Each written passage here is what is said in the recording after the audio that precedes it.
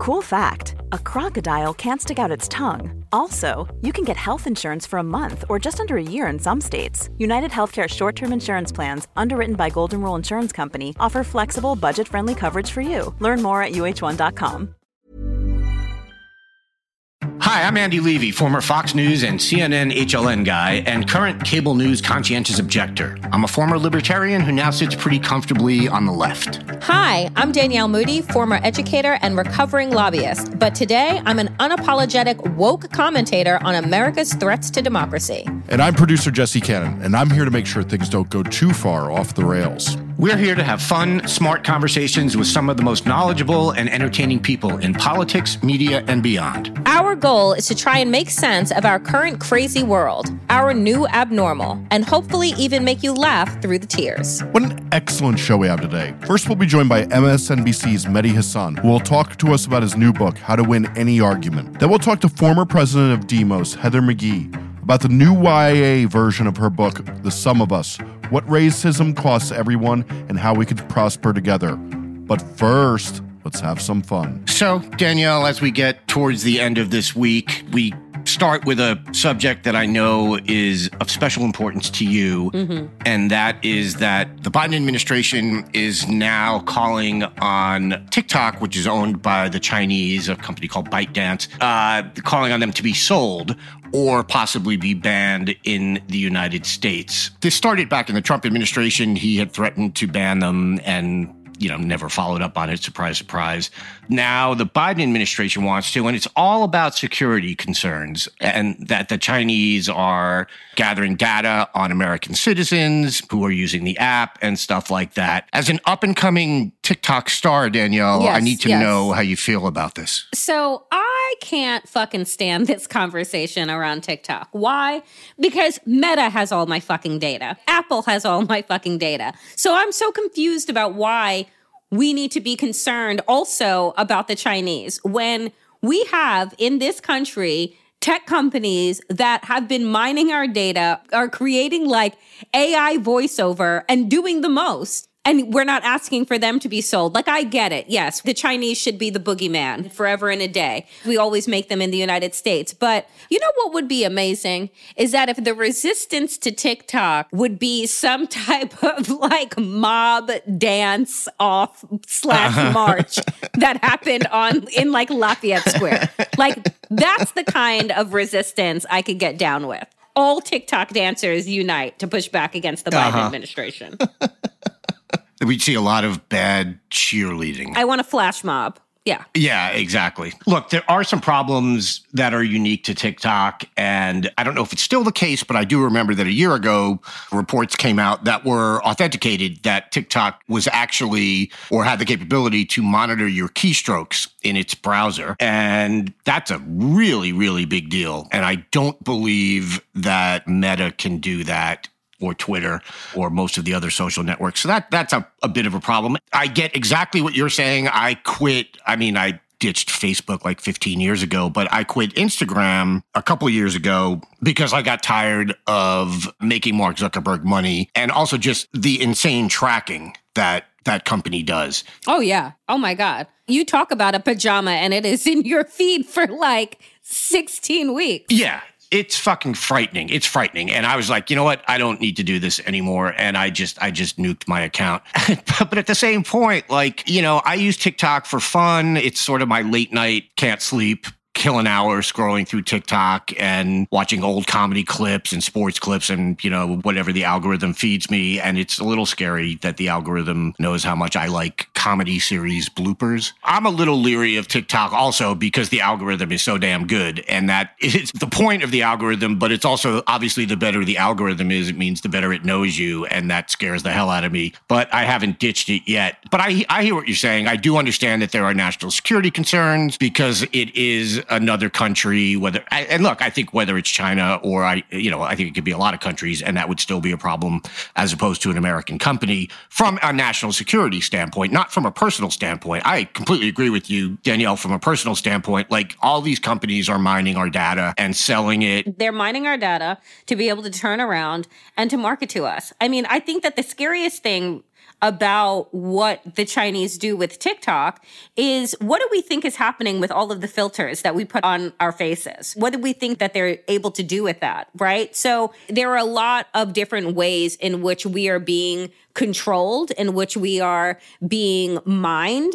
And I think that the Chinese are very obvious about it. I think that the United States is real undercover about the ways in which they mine and use our data and our facial recognition and all of these things and what they are going to be using it for. So, I say you jump from the frying pan into the fire outside of the international security risk. But I also find Donald Trump to be an international security risk, but we can't seem to fucking ban him. Yeah. Speaking of international security risks, Bethany Mandel. She's not an international security risk. She's at risk for making a fool of herself. Mm-hmm. And she did just that on a show called, I think it was The Rising. Rising with Brianna Joy Gray. That is part of The Hill. And let's hear the clip. Americans consider themselves very liberal, and probably fewer of them consider themselves to be woke. And so, when we talk about traditional... What does that mean to you? Would you mind defining woke? Because it's come up a couple times, and I just want to make sure we're on the same page. So, woke is sort of the idea that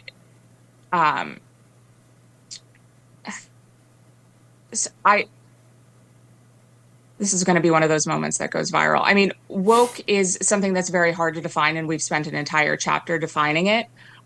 It is sort of the understanding that we need to totally reimagine and redo society in order to create hierarchies of oppression.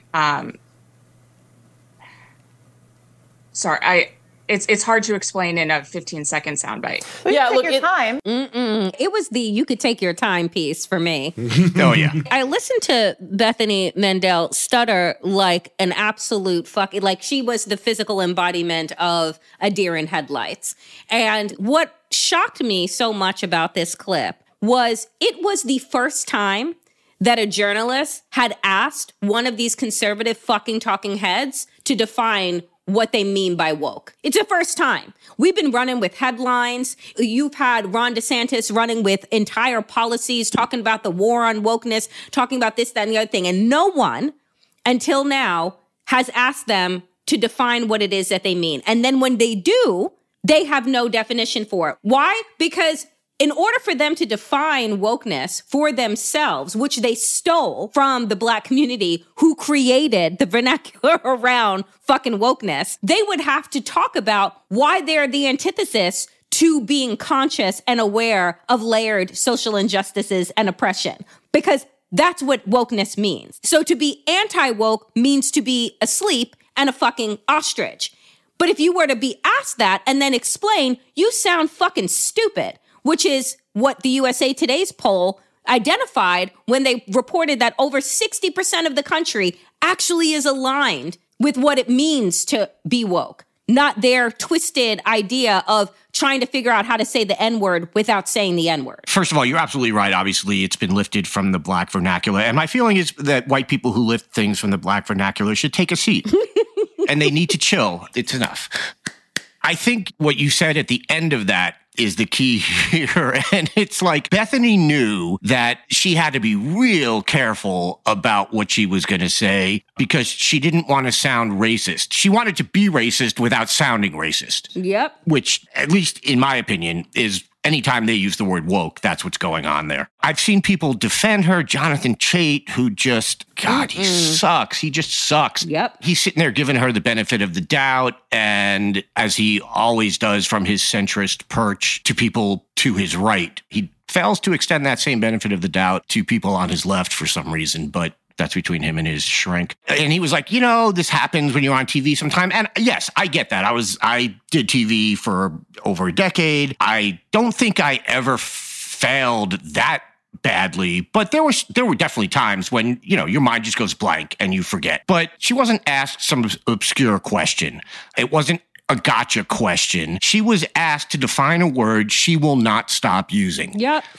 And to me, that's like if she kept saying the sky is blue and the clouds are in the sky, and someone said to you, well, what do you mean by sky? Mm-hmm. Okay, fine. You don't need to give a scientific definition of the atmosphere, but you can at least say it's the blue thing above your head. Like, you can say something. Right. I mean, she wrote a whole chapter about it, right? Like, that's what she said as she was stammering in her reply, which is, it's so hard to define. I wrote a whole chapter on it. Okay, bitch, take one sentence then. Well, that's the thing. And then the next, like, her whole thing, well, it's really hard to boil down to 15 seconds. And then the very next day, she tweets out, okay, fine, here's what woke means. And she tweets out like one sentence. Yes. I was like, that would not have taken you 15 seconds to say. So much for that. I am actually a little surprised. I thought for sure by the next day, and I think I even tweeted this, that they would have all gotten on the same page and had the same sort of copy-pasted definition or quote-unquote definition of woke. But instead, what we got was even funnier. We had a whole bunch of people on the right saying,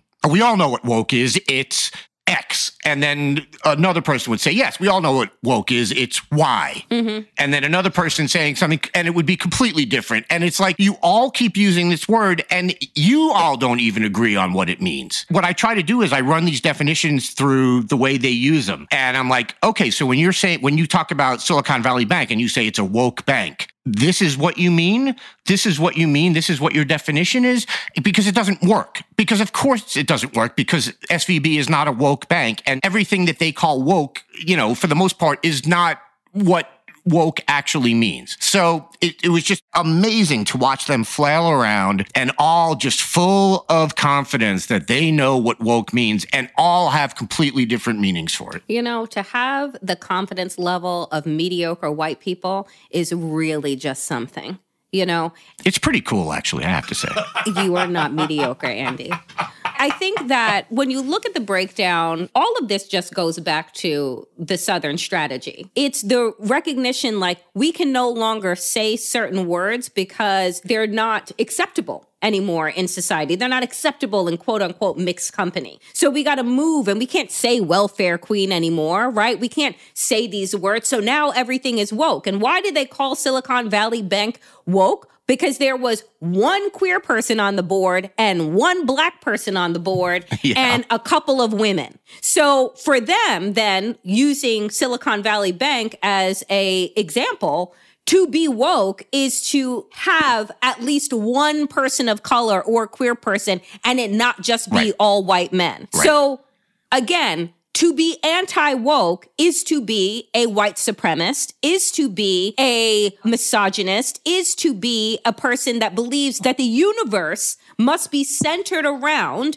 whiteness and patriarchy, because everything else is too woke for them. But you can't say that in mixed company, so you just got to use terminology that wasn't created by you, that you don't know the fucking definition of, but you throw around. And listen to journalists again. Ask the fucking questions and then ask a follow-up. It's not that hard. No, it really isn't. And you're right. Going back to the Southern strategy, I mean, that's where the phrase law and order was born. Mm-hmm. It was right-wing code for black people, basically, for getting rid of black people and stuff like that, and putting black people in prison, et cetera, et cetera. But as you said, they knew that at a certain point, they couldn't actually say what they meant, but they also knew that the people that they were talking to would know what they meant when they said law and order. And you're right. It's the same thing with woke now. It's just code for a million other things. The only difference is that they can't, they could at least define law and order, metrically or whatever, but they absolutely cannot define woke. And going back to the bank, all I keep thinking is Peter Thiel's fund, his founder's fund, had their money in Silicon Valley Bank. Peter Thiel is not exactly who you think of when you think of woke. Mm-mm. And I find it really hard to believe that he would put his money into a woke bank. It is the most insane thing in the world that, the first time I heard someone say that the bank was woke, I was like, that's even too stupid for them. That's not going to stick. And then within 3 hours, it was the conservative talking point. And I'm like, once again, I underestimated their stupidity. When will I learn, Danielle? I don't know. We keep saying, where is the bar? And the other day I said, there is no bar. The bar has become the fucking plunger. There isn't one. So speaking of plungers. Bottoms. Oh. Oh. Ron DeSantis finds himself in, I guess. Wait, I didn't mean it that way. Mr. Freud. I meant like he's an ass. Correct. Anyway. But Ron DeSantis finds himself in hot water, I guess, with some Republicans who are pushing back. And it's not against him trying to ban AP Black History. They're not pushing back against his abortion ban. They're not pushing back his bans on books or any of the other hot shit that he's doing in Florida. But Ron DeSantis found himself speaking out of the side of his mouth about Ukraine and saying that essentially, we don't need to be backing Ukraine as the United States, that this is just a land dispute that is happening. The war that Russia started against the Ukrainian people is just about land, and it isn't any of our business. So Republicans have now come out and said they don't know what the hell he's talking about. And that this has never been about a land dispute. And that for your border country to be able to wake up one day and say, you know what? I kind of want more of your land, and be able to make that decision and push their way in is kind of a big deal. It's kind of a big deal to try and defend global democracy. But Ron DeSantis doesn't think so. And his talking point was for an audience of one, Putin, which was just like, hang on, buddy. Because 2024 is coming and you won't have to worry about us defending the Ukraine anymore with our billions of dollars if I'm in the White House. Andy, there was a time, when we were collectively on the same page in America about who our allies and who our enemies were. But these Republicans, boy, I don't understand. Yeah, DeSantis has been trying for a while now to sort of thread the needle between the pro-helping Ukraine Republicans and the anti-helping Ukraine Republicans, or pro-Russian Republicans, as I like to call them. And I don't know if maybe he's now figured out that doesn't work anymore, or if he fucked up and said something he didn't mean to. But regardless, he is now firmly, that statement, calling it a territorial dispute, that's a red flag. That's a dead giveaway, because that's the Russian talking point. That's the straight up Russian, that was Russia's argument for invading. And look, that's been the argument for a lot of countries who invade other countries throughout history, is that land really belongs to us. So he's now just full on that side. And I don't know how he backs away from that. And it'll be interesting to see if this hurts him, because the Republican Party, I think, is pretty split. I think there are polls that show that, up to 40% of Republican voters sort of agree with what DeSantis said. Look, 60-40 is not an even split, but it ain't nothing. And I don't know. Again, I'm trying to figure out, because I'm not taking him at his word that that's what he believes, because he's just a generally full of shit person. So I have to look for the motive behind him saying it. Yep. With some people you could say, oh, well, that's what they believe. No, DeSantis does not get that benefit of the doubt ever. And I do feel like it wasn't that long ago, I think it was 2-3 years ago, where DeSantis did not hold this opinion. And even more recently than that, his position appeared to be more nuanced than what he said. So his people must see an advantage in him moving to this side. Hopefully they're wrong, but it'll be interesting to see how this plays out, because again, it is, here it is, a Pew poll. 40% of Republicans think the U.S. is giving too much aid to Ukraine. 41% believe America is giving Ukraine the right amount of aid or not enough. And so that's a fairly even split. I don't know if he's decided that the 40% who think we're giving too much is that those are the people he's going to try to court, or those are his voters. It'll be interesting to see how this plays out, assuming he does become an official presidential candidate. It'll play out in his bank account. That's how it'll play out. Yeah, it always does. Hiring for your small business? If you're not looking for professionals on LinkedIn, you're looking in the wrong place. That's like looking for your car keys in a fish tank. LinkedIn helps you hire professionals you can't find anywhere else, even those who aren't actively searching for a new job but might be open to the perfect role. In a given month, over 70% of LinkedIn users don't even visit other leading job sites. So start looking in the right place. With LinkedIn, you can hire professionals like a professional. Post your free job on linkedin.com/people today. A lot can happen in the next 3 years. Like a chatbot may be your new best friend. But what won't change? Needing health insurance. United Healthcare Tri-Term Medical Plans are available for these changing times. Underwritten by Golden Rule Insurance Company, they offer budget-friendly, flexible coverage for people who are in between jobs or missed open enrollment. The plans last nearly 3 years in some states, with access to a nationwide network of doctors and hospitals. So for whatever tomorrow brings, United Healthcare Tri-Term Medical Plans may be for you. Learn more at uh1.com. When picking a commerce platform for your business, you have two choices. Or I prefer. Don't you? That's the sound you'll hear when you switch your business to Shopify, the global commerce platform that supercharges your selling wherever you sell, online, in person, on social media, and beyond. Shopify is the best all-in-one commerce platform capable of handling your business's complexity no matter how big you grow. Step up to Shopify and harness the best converting checkout and the same intuitive features, trusted apps, and powerful analytics used by the world's leading brands like Rothy's, Allbirds, Brooklinen, and so much more. You're probably thinking, sure, but migrating is going to be a headache. Shopify's App Store has the migration apps you need to migrate your products, orders, customers, and more from every major e-commerce platform to Shopify. If you're anything like me, you're one of those don't put me in a box people. Everyone who knows me knows I'm a don't put me in a box person. And thankfully, Shopify never will, because with Shopify, control of your brand and business is always in your hands, from your storefront look to your back office operations. I hate when checking out from an online store and then having to pull out my credit card and type in all those numbers. A Shopify store remembers my shipping address and payment information. So if I'm on the couch and my wallet is on the kitchen counter, I don't even have to get up. Stop leaving sales on the table. Switch your business to Shopify and discover why millions trust Shopify as their all-in-one commerce platform to build, grow, and run their business. Sign up today for your $1 per month trial period at shopify.com/abnormal, all lowercase. That's 1 month for just $1 at shopify.com/abnormal, all lowercase. Shopify.com/abnormal.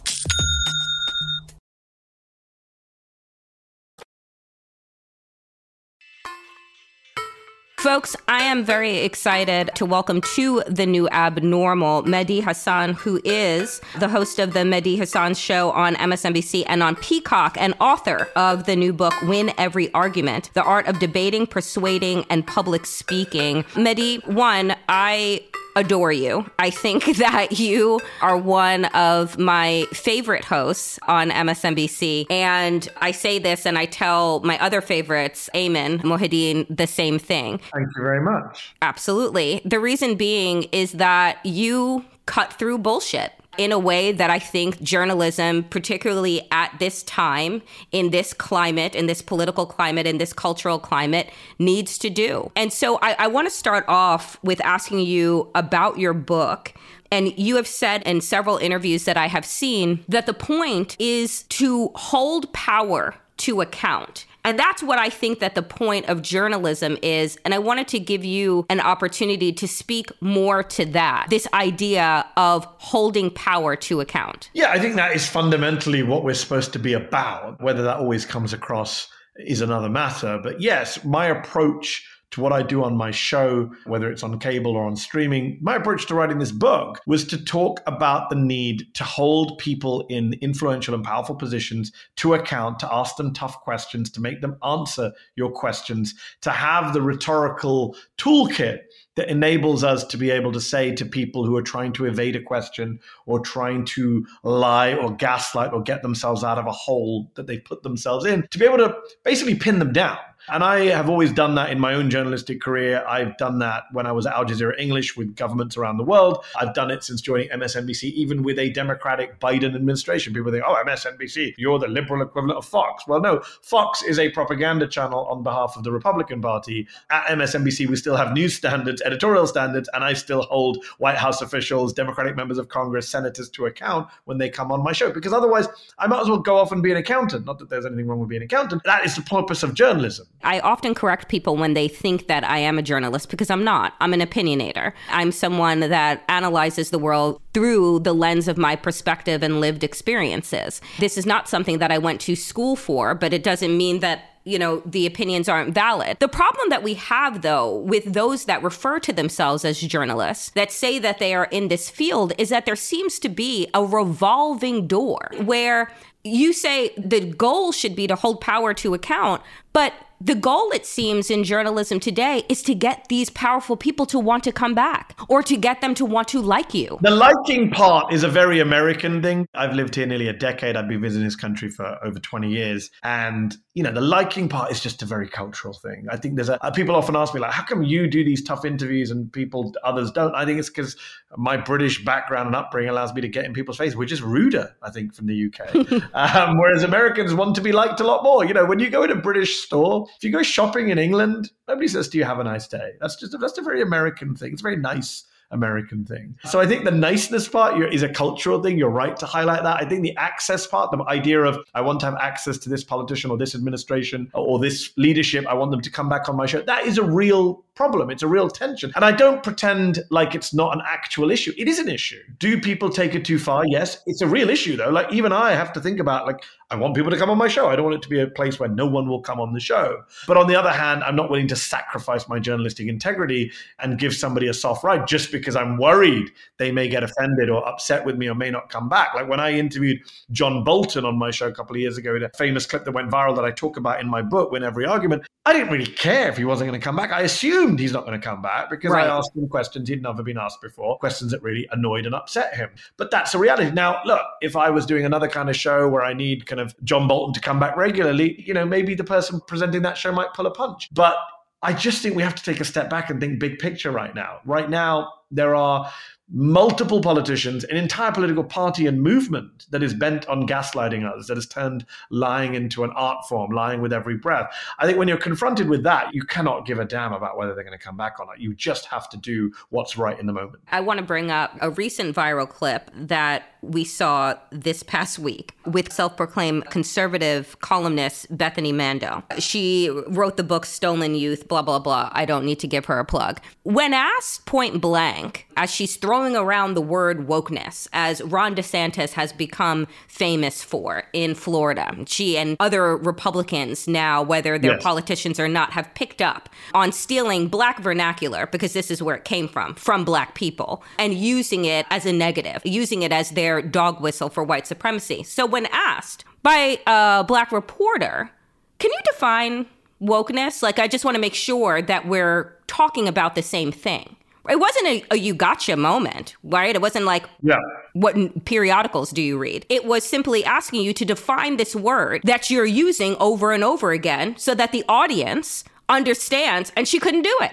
I mean, if a person were a deer in headlights, that would have been Bethany Mandel. And of course, other conservatives have come out and said, oh, TV is hard. Evidently, TV is hard. But if you're a journalist, if you're a talking head, it's part of your fucking job. So here's the thing. This was the first time, Mehdi, that a journalist had asked a conservative to define what it is. We have been hearing about the war on wokeness for over a fucking year. And I, like you, have been screaming from my social media platform, from my TV show, why aren't conservatives and Republicans being asked to define it? Every time Ron DeSantis says, Florida's where woke goes to die, the war on woke, just tell me what you mean by that. Interestingly, Danielle, in December, a federal judge in Florida asked one of DeSantis' lawyers to define woke. And the lawyer for DeSantis, he didn't do what Bethany Mandel did and, freeze, which was embarrassing and revealing enough.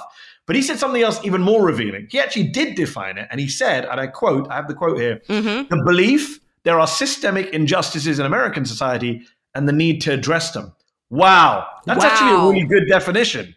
I actually agree with that definition. I would argue the majority of Americans would support that definition. In fact, a recent poll by USA Today found that a majority of Americans, despite the DeSantis war on woke, have a positive view of woke. 56% of Americans think it means to be informed about, educated by, aware of social injustices. Only 39% said they thought it was about overly politically correct or policing of other people's words. So what's interesting is they can't define it. When they do define it, the definition actually is something most Americans agree with, and their war on the word hasn't had the impact that a lot of scared liberals who run away from it thought it might have. One thing I would say is, let's just be very blunt here. Woke for Republicans and conservatives means black. That's what it means. Yep. This is not new. This is Lee Atwater, 1981, saying we can't say the N-word, so we said states' rights. We couldn't say states' rights, so we said forced busing. We couldn't say forced busing, so we said cut taxes and cut spending. It was always abstract. It was always coded. Those are Lee Atwater's words. Today, woke plays that same role. And don't take my word for it. When a Newsmax host in December says, my 6-year-old white daughter couldn't find an American doll because the whole place was wokeified, what is he saying there? He's saying his white daughter can't find a doll that looks white. It was wokeified, i.e. it was black or brown. When Disney's live-action Little Mermaid is a black actress and everyone says Disney has a woke agenda, they mean it has a black agenda. Mm-hmm. That is what's going on here. Let's stop beating around the bush. One thing that killed me during the Trump era, and I talk about this in the book, like the importance of language. We couldn't say, the media industry couldn't say the word racist. It was racially coded, racially tinged, racially tainted, racially divisive. Hold on, just say racist. It's a shorter word, fewer letters. I would just add that woke doesn't mean black. For them, it means the N-word. Right? Yes. That's what it means. It is, I don't want this N-word type of stuff. When Ron DeSantis is telling us that we had a train derail and cause an environmental disaster, catastrophe in Ohio, he says it's because, well, the company is too woke because they have diversity and inclusion. What about the bank? What about Silicon Valley Bank? Oh, the Silicon Valley Bank, diversity and inclusion. DeSantis and Fox say and Tucker, they say, it's woke because they've got black board members and LGBTQ board members. Okay. Just kidding. They have one black board member. They have one black board member and one gay board member. One too many, Danielle. One too many. You know, what kills me here, and what was evidenced by Bethany Mandel's deer in headlights moment, is the fear that you brought up, the fear that journalists have in just asking the question, right? And in the interviews that you talked about with your book, Win Every Argument, it is about coming with receipts, doing your homework. If you have time, asking the follow-up question. And what I find, I want to ask you, why don't journalists ask these bullshit conservative white supremacists follow-up questions? Where's the harm here? And why do you think that they still have this fear? I think there's multiple reasons. Number one, we have a two-party system. So if one of the two parties gets taken over by QAnon weirdos and conspiracy theorists and Trump cultists and white supremacists and bigots and nutcases, it becomes very hard to acknowledge that as a political journalist, because what you're basically then saying is you can't say both sides. You can't play view from nowhere. You can't position yourself in the center, in the midpoint between the two extreme parties, because one of them is not comparable to the other. And that's very hard. I don't think reporters are necessarily being dishonest or disingenuous. I think they're actually struggling with their entire worldview having been tossed upside down by the rise of Trump and Marjorie Taylor Greene and others. So I think that's one thing. You know, if you've been trained to be a journalist one way your entire life, based on a two-party system in which you treat both sides equally, it's very hard to shift. I think another reason is what we talked about earlier. People are generally nice. You know, to ask a follow-up question is seen as rude.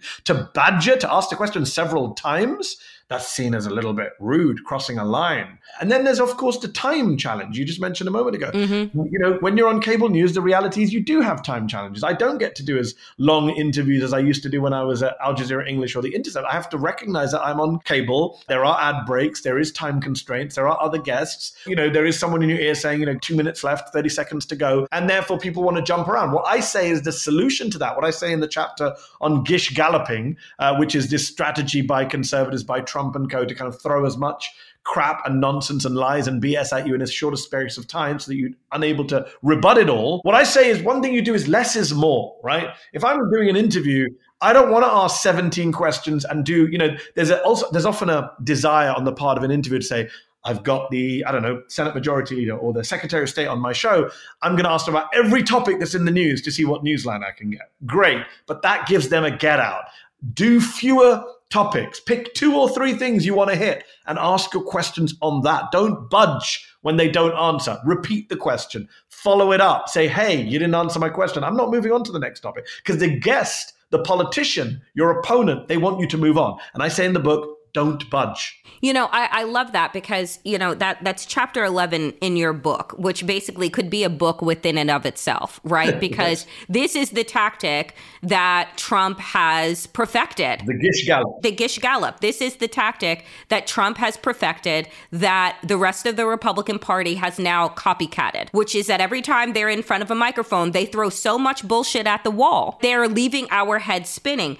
You offer a 3-step process for folks to get past the Gish Galloper, and I want you to be able to offer that. That is for the interviewer, but I also, Mehdi, what do we do as the audience, right? Yes. As the people who are being consistently berated and gaslit with the Gish Galloper? What do we do? So it's a great question. And what I say in the book is there's no silver bullet. There's no easy way of stopping the Gish Gallop. That's why it's such a effective, if cynical, tactic that Trump has wittingly or unwittingly adopted. But what I say is there's 3 things you can do. And I give the example of my interview with a Trump advisor called Steve Rogers, sadly not Captain America, back in 2018, in which he was basically trying to defend Trump, who had made a claim, if you remember at the time, Danielle, where Trump had said, U.S. Steel says there's 6 new steel mills. And I said to him, that's not true.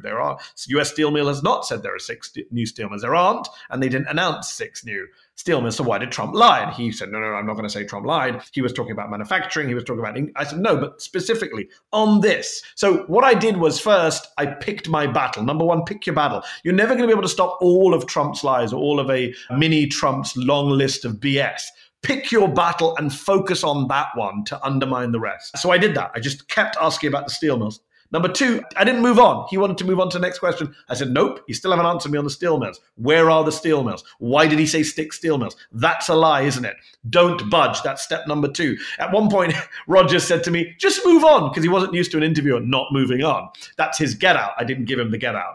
And number 3, to come back to your audience point, call it out. Yeah. If you are up against someone who is BSing, who is gaslighting, who is gish galloping, remind the audience that's what's going on, that this is a strategy. They are trying to disorient. They're trying to deflect. They're trying to distract. They're trying to confuse and bewilder and bamboozle. Make that clear to your audience. The Rand Corporation, talking about Vladimir Putin's gish galloping, says this is a fire hose of falsehood that they are producing. So your job is to put raincoats on your audience, to protect them from that falsehood and remind them that that is what's going on. I say in the book, Steve Bannon famously said, don't take it from me, Bannon said to Michael Lewis in an interview, our opponents are not the Democratic Party, they are the media. And the way you deal with the media is to flood the zone with shit. That was his line. And that is what Trump does. That is what Carrie Lake does. That is what Marjorie Taylor Greene does. That is what Lauren Boebert does. That is what Tucker Carlson does. It's what they all do. So yes, the audience has to be protected by those of us in the media who know what's going on.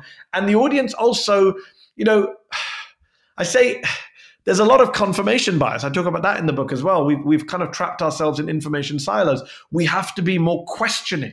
When someone is throwing BS at us, we have to be able to say, as citizens, what's your source for that? What is your evidence for that? What is the basis for that? We live in an era of Facebook and Instagram and Twitter and WhatsApp, and a lot of crap is traded around. A lot of nonsense is passed around, not just amongst conservatives, amongst liberals too. And we just need to be way more questioning. And one of the reasons I wrote this book was not just to say to people, here's how you become a better debater. Here's how you become a better public speaker. It's also, I say in the book, here's how you become a critical thinker. Here's how you open up your mind. Here's how you challenge the evidence. Here's how you think through the argument. Here's how you put yourself in your opponent's shoes and steelman an argument.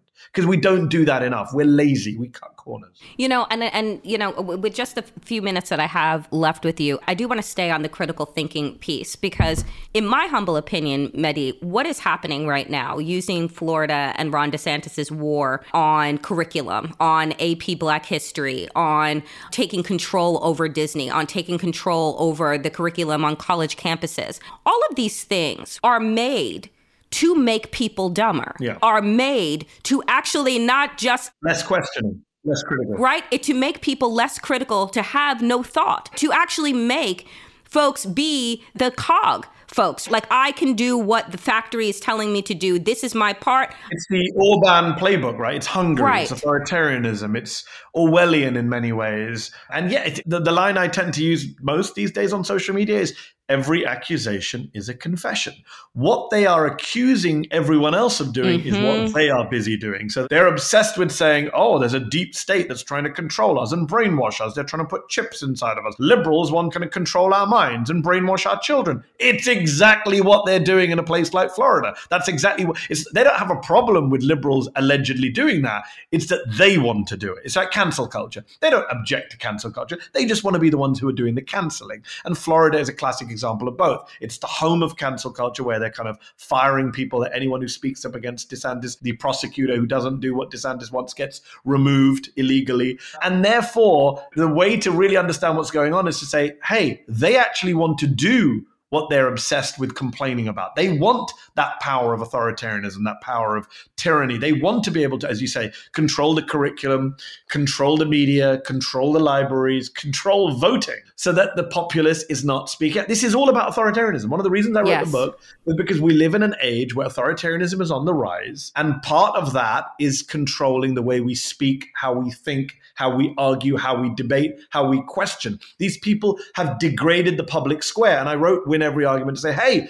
it's not enough just to have good facts and figures in your possession. It's not enough to be right. How are you going to convince other people? How are you going to persuade the undecided middle? How are you going to rhetorically push back against the gaslighters and the BS merchants and the gish gallopers? Let me try and show you how. And that's why I wrote the book, because I genuinely believe our public spaces, our public square, our democracy, our free press is under attack. That is not hyperbole. That is not exaggeration. That is what is going on in front of our eyes. Authoritarianism, it thrives in an era of confusion, in an era of gaslighting, in an era where people are being constantly distracted and deflected. Mehdi Hasan, let me tell you something. The book, Win Every Argument, is a must-read for everyone. Thank you so much. Or a must-listen to if you get it on audio. And your show, the Mehdi Hasan Show, is a must-watch. I just want to thank you, not only for joining The New Abnormal, but for everything that you do on a daily basis. I think that it is needed. I think that it is a model. And I hope, if all goes to shit, that we get to be in the same prison together, because that would be nice.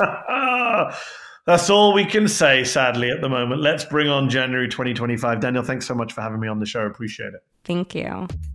Nothing is more abnormal than the rise of the radical right. Fever Dreams is a Daily Beast podcast taking you inside the right's push to retake power, from the MAGA acolytes to the straight-up grifters. They recently released their 100th episode, so there's no better time to listen. Head to beast.pub/feverdreams to check it out.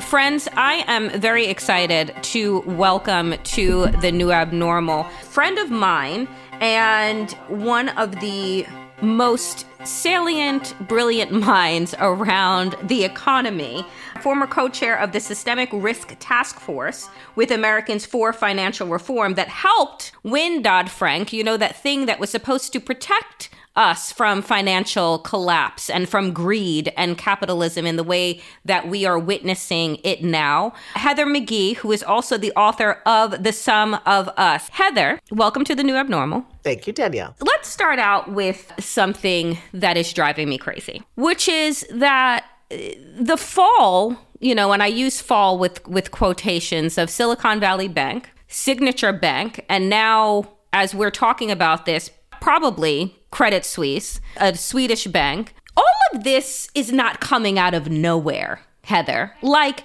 these things were predicted, and the part of Dodd-Frank was to protect our economy, to protect, in a way, ourselves from greed and deregulation. Tell us how we got here again. So in the wake of the financial crash of 2008, which was driven by a toxic mix actually of racism and greed, and for more about that, see the financial crisis chapter in my book, The Sum of Us, we had a once-in-a-generation opportunity to regulate the big banks and Wall Street. And when I was the president of Demos, a think tank, we volunteered to be part of this big coalition of grassroots organizations and labor unions called Americans for Financial Reform to work with some pro-reform-minded members of Congress and President Obama to write the rules for Wall Street banks so that this would never happen again. And we did it. It was a David and Goliath moment. They were on their knees, hat in hand, and we were able to fundamentally bring a lot more safety and fairness to the financial industry. And one of the key parts of that was actually the thing that I was most focused on, which was this question of systemic risk. When does a risky decision by a banker become a risk to the system? And we realized that because all the big Wall Street trading firms had either gone under or been, merged in a fire sale in the wake of the crash of fall 2008, that we needed to put a lot more rules and safeguards around how much money they needed to keep in the bank, literally for themselves, capital requirements, liquidity requirements, all of this. If they were going to be so big that it wasn't just going to be their problem, it was going to be our problem if they were too risky. Now, that worked. Then the Trump administration came along, 2018. These banks that were the biggest, most important banks, the ones that were on the smaller end of them, but still over $50 billion in assets. So this is not like, your local community credit union, came crying and whining to Congress saying, oh, these regulations and safeguards, they're so onerous. We're not systemically risky. We're not that big of a deal. You're never going to have to bail us out. Please don't make us save for a rainy day. Please don't subject us to stress tests to see if X happened, then would Y happen. And you know who was leading the charge? These kinds of banks like Signature Bank, like Silicon Valley Bank, said, we are never going to fail. You won't have to have any problems with us. Please get us out of this onerous regulation. And you know what? Republicans and a handful of Democrats said, yeah, that's a great idea.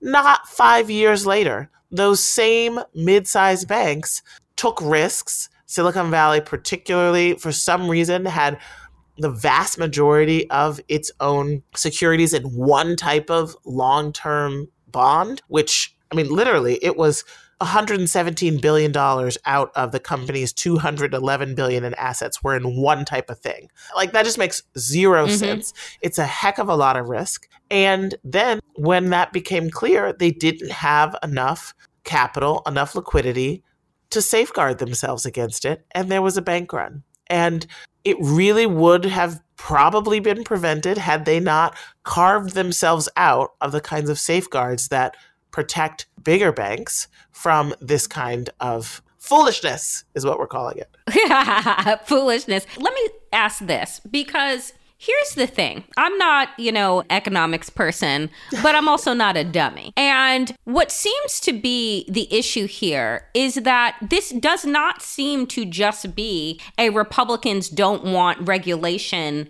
only problem. Because you said that a handful of Democrats also moved to deregulate these small banks because of these pesky regulations that they would need to follow in order, to make sure that those that are depositors into their bank are safe, as well as, the entire industry. Then it comes up that one person started this bank run, Peter Thiel. He tweets and says, pull your money. Like, I'm taking my money out. So y'all take your money out. And Peter Thiel, as folks know, multi-billionaire. One person has enough power, Heather, to be able to create this level of fucking disruption. And I want to say to myself, how do we get into this place where one billionaire can send shockwaves through an entire industry? Listen, how do we get into this place where one billionaire can be a conspiracy theory captured disruptive force who can take down and distort what has been one of the most important platforms for grassroots organizing and democracy around the world? They just have too much money and too much power, and they don't have a sense of accountability. Yes, I ended up becoming an expert in financial regulation, but it only took me watching It's a Wonderful Life to know what a bank run is, right? And to know that you shouldn't be, and you have all of, not just Peter Thiel, but a lot of other ones too, these tech billionaires who feel so disconnected from the real world that they think that they can encourage a bank run. And then there was another guy who was like, oh, I'll encourage the bank run and I'm going to try to buy the stock short because I think that, right, that I can play both sides and have a perpetual upside. They're really disconnected from reality. You know, a lot of them, like Peter Thiel, is a huge right-winger and a quote-unquote economic libertarian who's against a lot of the kinds of social welfare programs that could make our economy really thrive. And yet, here they are, hat in hand, making sure that they get made whole when their excess capital is over the FDI insurance limit of $250,000. I mean, what drives me crazy here is always the ability for us to figure out so quickly how to make multimillionaires and billionaires whole. And yet, when it comes to student loan debt relief, we see multiple court cases that pop up in order to push back against President Biden and his Secretary of Education's ability to provide relief to middle America and working class America. We're not going to see court cases pop up to push back against what's happening with SVB, what's happening with Signature Bank and Credit Suisse. So how do you explain what doesn't feel like an overcomplicated issue to regular people? In the court hearing from the Republican-led lawsuit to try to take $10,000 and $20,000 out of the pockets of hardworking people all over this country who've done everything right and done everything we told them to do and go to college, one of the conservative Supreme Court justices tried to whine unfairness, right? Tried to say that it's not fair for student borrowers to get debt relief because what about a small business owner who had a lawn care company who can't get that kind of debt relief? Now, first of all, he's making this zero-sum argument, which is totally ridiculous because one, it doesn't matter to the small business owner that his neighbor is getting some kind of debt relief. First of all, there is debt relief for a small business owner. It's called being able to actually discharge those loans in bankruptcy if his business goes belly up. Student loan borrowers can't do that, right? Student loans are carved out of bankruptcy protections. Also, there are PPP loans for business owners that were, immediately completely not a loan, but a grant. And so free money was shoveled out the door if you happen to have a corporation and be a business owner. So first of all, it's not true, right? That it's like, oh, student loan borrowers are getting something that small business owners don't. Second of all, though, the deeper thing here is that the right-wing narrative is one that says that we are not connected at all. And this is why you're not going to see progressives suing about the bailouts. I can't believe the Supreme Court justice. What does a small business owner who takes care of lawns want most? More people to buy houses and have some extra money, right? To be able to hire somebody to mow the damn lawns. Can take care of their lawns. And what is the number one reason why young adults are not buying houses? Because they have too much student loan debt, right? I'm sorry, literally $20,000 gets wiped out of your student loan debt payments. What are you going to do? You know what I'm saying? Probably buy a home. It's just such a silly, myopic view. It's this us versus them. Okay, let's resent progress for some group because it's going to come at the expense of the other group. That's not the way the economy works. So listen, was I pissed that Silicon Valley Bank made basically a bad bet, a huge outsized bad bet in a certain type of long-term bond, and therefore open themselves up to a bank run? Absolutely. Was I pissed that the people and the businesses and the startups that depended on Silicon Valley Bank didn't get their savings wiped out overnight? Actually, I wasn't. 62% of the community solar operations in the country banked with Silicon Valley, right? That's something we desperately need in society. I don't mind. I wish that those capitalists had said, yes, I want to be able to depend on the government when things go wrong. And in exchange for that, I'm going to make it harder for things to go wrong by subjecting myself to the kinds of safeguards and rules that smart people put in place the last time this happened, right? So it's a give and a take. They should be regulated, and therefore it'll be much less likely that this happens in the first place. And the problem with the right wing and these arch capitalists is they think, I don't want the regulations, but I also don't want to be left on my own. Right. And that socialism only works and comes into effect when the government is bailing them out. But if you seek to supply people back their tax dollars that they're putting in order to lift them up, then that's where things become problematic. I think that it's really important here to also articulate the fact that this is the right-wing ideology, is a zero sum. That if my neighbor down the street who happens to be black or brown or queer happens to have, then that means that as a white, cis, hetero, Christo-fascist person, they've taken something away from me. That's the core story, Danielle. You see it everywhere. Everywhere. And this is in your book, The Sum of Us, you write about the fact that racism is something that doesn't just harm those that are directly oppressed by the policies and positions that are put in place to literally consistently have a boot on their neck, that it is also the person wearing the boot. Can you explain that and how this kind of fits into our understanding of capitalism and where we are with this sense of greed and entanglement of white supremacy? Listen, racism is a justification for greed. Always has been, always will be. I'm talking about racism in our politics and our policymaking. I'm talking about slavery. I'm talking about discrimination. Follow the money, mass incarceration, all of this, right? Follow the money. It is a justification by the wealthy, self-interested for greed.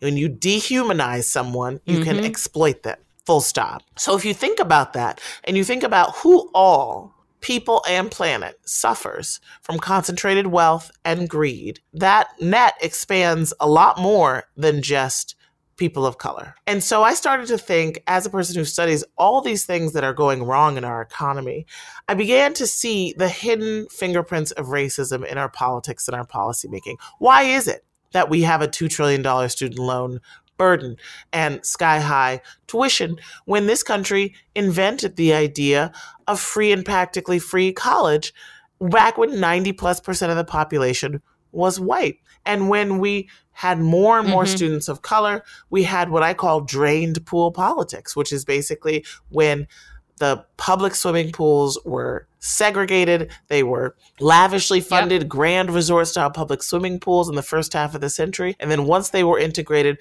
towns and cities across this country drained their pools rather than integrate them. And I use drained pool politics as a metaphor for what happens when anti-government, anti-collective action ideology gets sort of drawn out on a sort of common sense that tells white people, you don't want to swim in the same pool as those other people. You don't want to be in a union with those other people. You don't want to depend on the government like those other people. If they're getting something, you need to be afraid that it's going to come at your expense. And so you'd rather have nobody have anything than have your neighbor be better off, because there's something fundamentally at odds and different about you. And that has been the core right-wing story. And again, follow the money. It's always a justification for an economic agenda. Up and down, if you look at all of these examples in The Sum of Us, they all ultimately are economic stories driven by racism with a cost for basically everybody except for the very narrow, self-interested, wealthy elite. You know, in your book and also in my other friend's book, Jonathan Metzl's Dying of Whiteness, basically we look at this and we say, but white people are willing to give up prosperity. They are willing to give up the pool. They're willing to give up all of these things so long as they can perpetuate scarcity and discrimination across this country. And so, Heather, with the couple of minutes that we have left, if I'm willing to cut off my nose to spite my face, if I'm willing to live in a less abundant reality because I want to make sure and ensure that other people don't have, how do you fight back against that? Well, first of all, I think that scarcity creates a scarcity mindset. So that has been one of the things that made it so hard over the past 50 years of the inequality era for us to have these cross-racial coalitions and have white people realize their common self-interest with other struggling people, has been that it felt like we were all living in the bottom of a drained pool, right? Manufacturing jobs were being shipped overseas. It was getting harder and harder to make ends meet. And you're not going to feel abundant, right? There's a lot of social science that says that part of the conditions for the civil rights movement were that there were, a job in every pot, right? A well-unionized job. And, things where everybody was, it was a boom time economy that made it feel like we could do everything and not let's be the last person off a sinking ship, right? So I do think that the tremendous reinvestment in American manufacturing, right? We got more manufacturing jobs than we have since the 1970s helps. It helps men see that there's a future of work for them, right? Like, let's just call it what it is, right? I do think that the economic piece, the canceling the student debt, the pushing on childcare, the raising of wages, all of that is really, really important. But I also think that fundamentally in my journey to write The Sum of Us, the thing I saw was that it was one-on-one grassroots organizing, the kind that happens in labor unions, particularly today's race-conscious, multiracial labor unions. That is what shifts consciousness. Because everything that we believe comes from a story we've been told. And if you're only hearing stories from Tucker Carlson and Donald Trump, and you're not hearing stories of the other low-paid worker who's saying, you know what, actually, we have more in common than what we have that puts us apart, and only together are we going to have the power to strike and raise wages, then people are going to believe what they've been told. And so we need more organizing, more people joining together across lines of race to win the kinds of power for working people that can only happen together. It can never happen when we're divided. Heather McGhee, my dear friend, thank you so much for your continued work, logic, sanity, and clarity that you offer up on a regular basis. Folks, the book is The Sum of Us, What Racism Costs Everyone and How We Can Prosper Together. Heather McGhee, come back and join us again. Thank you so much, Danielle. And it's now available for middle and high school students, a young reader's version. Get it for your educator, your student, your librarian in your life. Andy Levy. Danielle Moody. Who is your fuck that guy to end this spectacular week in America? My fuck that guy is a Republican congressman. That's not really a surprise. It often is. But it's someone I don't think we've featured on this show before. It's a guy out of Tennessee named Andy Ogles, which has never been a nickname for me. And I would like to just deny that right up front. I am very respectful. He had a son who was stillborn, and he started a GoFundMe to pay for a burial garden that would, quote, be a place for Lincoln's new play friends as they wait in heaven for their families. He raised $24,000 from this. It now seems like the garden was never built. A bunch of the people who gave him the money basically said that they felt kind of bad about this because, he had just lost a child, but they have no idea where this money went. And a News Channel 5 in Nashville got wind of this story, and they approached him and asked him what happened to the money, and he refused to answer. He has since put out a statement saying that they did use the money to help, quote, families covering the cost of funeral expenses and other needs for their children. He offered no proof of this. What we do know is that the original GoFundMe was supposed to be for this burial garden. There is no such burial garden, and he cannot provide proof of where the $24,000 went. GoFundMe has confirmed that he received the $24,000, so we know that. If he used the money to help other people pay for funeral expenses for children, fine. That's great. I'm not sure I buy it. And if he didn't, and if he raised 24 grand from people who wanted to be nice and generous to a person who had just been struck by tragedy, and then he used that money for other purposes, that's disgusting.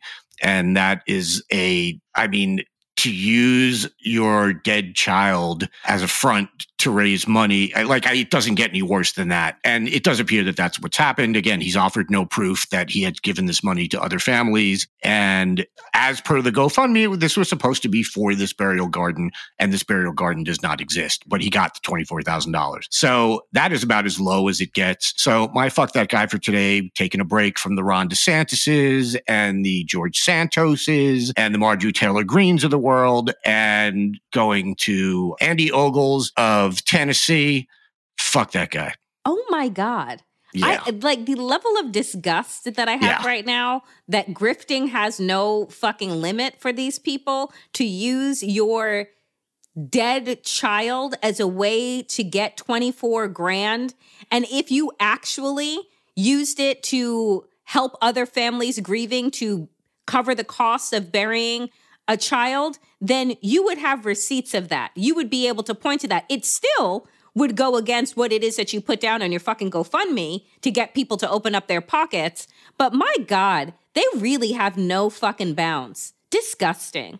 Ugh. Yeah, you also would think that if that's what he did, that's what he would have told News Channel 5 when they originally asked, instead of refusing to answer. Particularly as a politician, that's not the kind of thing you keep secret.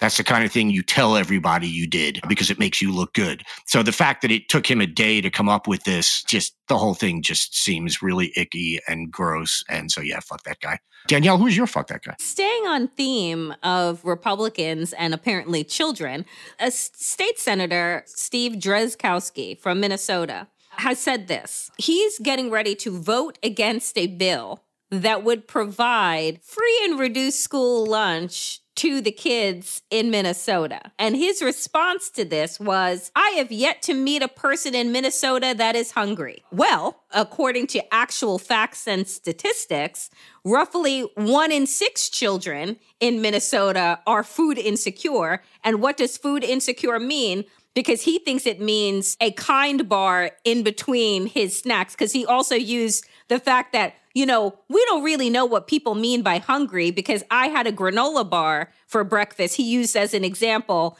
and maybe now I'm hungry. Oh, my God. No, sir, you're just a dick. But food insecurity, because he doesn't understand what that means that a child does not know when or where their next meal will be available. And that is 1 in 6 children in this state. And so this is the same fucking party that uses children as political pawns to defend against the evils of drag queens who want to entertain and expand imagination, who want to ban books, who want to do all of these things. And then you turn around, and then to protect the child, they want to ban abortion. But then when children are actually fucking hungry, this motherfucker is saying, let them eat cake, but not really. Right? Right. But actually, no. Don't let them eat cake. Don't let them eat cake. Don't let them eat. And who cares if they can't really learn in the first place? And because he's never seen a hungry person, so then they must not exist. I've never seen an asshole actually speak, but I know based on him that they fucking exist. Well, I was going to say, you have now. Yeah. So for that reason, Steve Drazkowski is my fuck that guy. And the entire Republican Party, but my God, you can't find it in your heart to feed hungry children. Like draconian, barbarian, disgusting. Yeah. And then you had Ben Shapiro was out there, and I don't know if this was based off of this story, but he was out there saying, if your child is starving, 1 meal a day isn't going to make a difference, or a free lunch isn't going to make a difference. And it's like, what? The idea that if someone has food insecurity and they're, whatever their living situation is, they are not getting 3 square meals a day or even maybe 2 square meals a day. The fact that at least getting 1 from the school makes no difference. I mean, if you want the perfect example of privilege, it's Ben Shapiro sitting there going, oh, missing a meal is no big deal. Yeah. Because that's what he thinks this is, I guess. If they didn't get this free lunch, that they would just be missing a meal. That's not how this works. I don't even want to use the words that I want to use. So fuck all these guys. There are no words, Andy. I know. Fuck all of them. Because their new mantra should just be Republican Party. Fuck them kids. So long as they start breathing oxygen, we could give a fuck. They want kids to be hungry and to not see fine entertainment. Or read. Hope you enjoyed checking out this episode of The New Abnormal. We're back every Tuesday, Friday, and Sunday. If you enjoyed it, please share it with a friend and keep the conversation going. This podcast is a Daily Beast production with production by Jesse Cannon and Seamus Calder.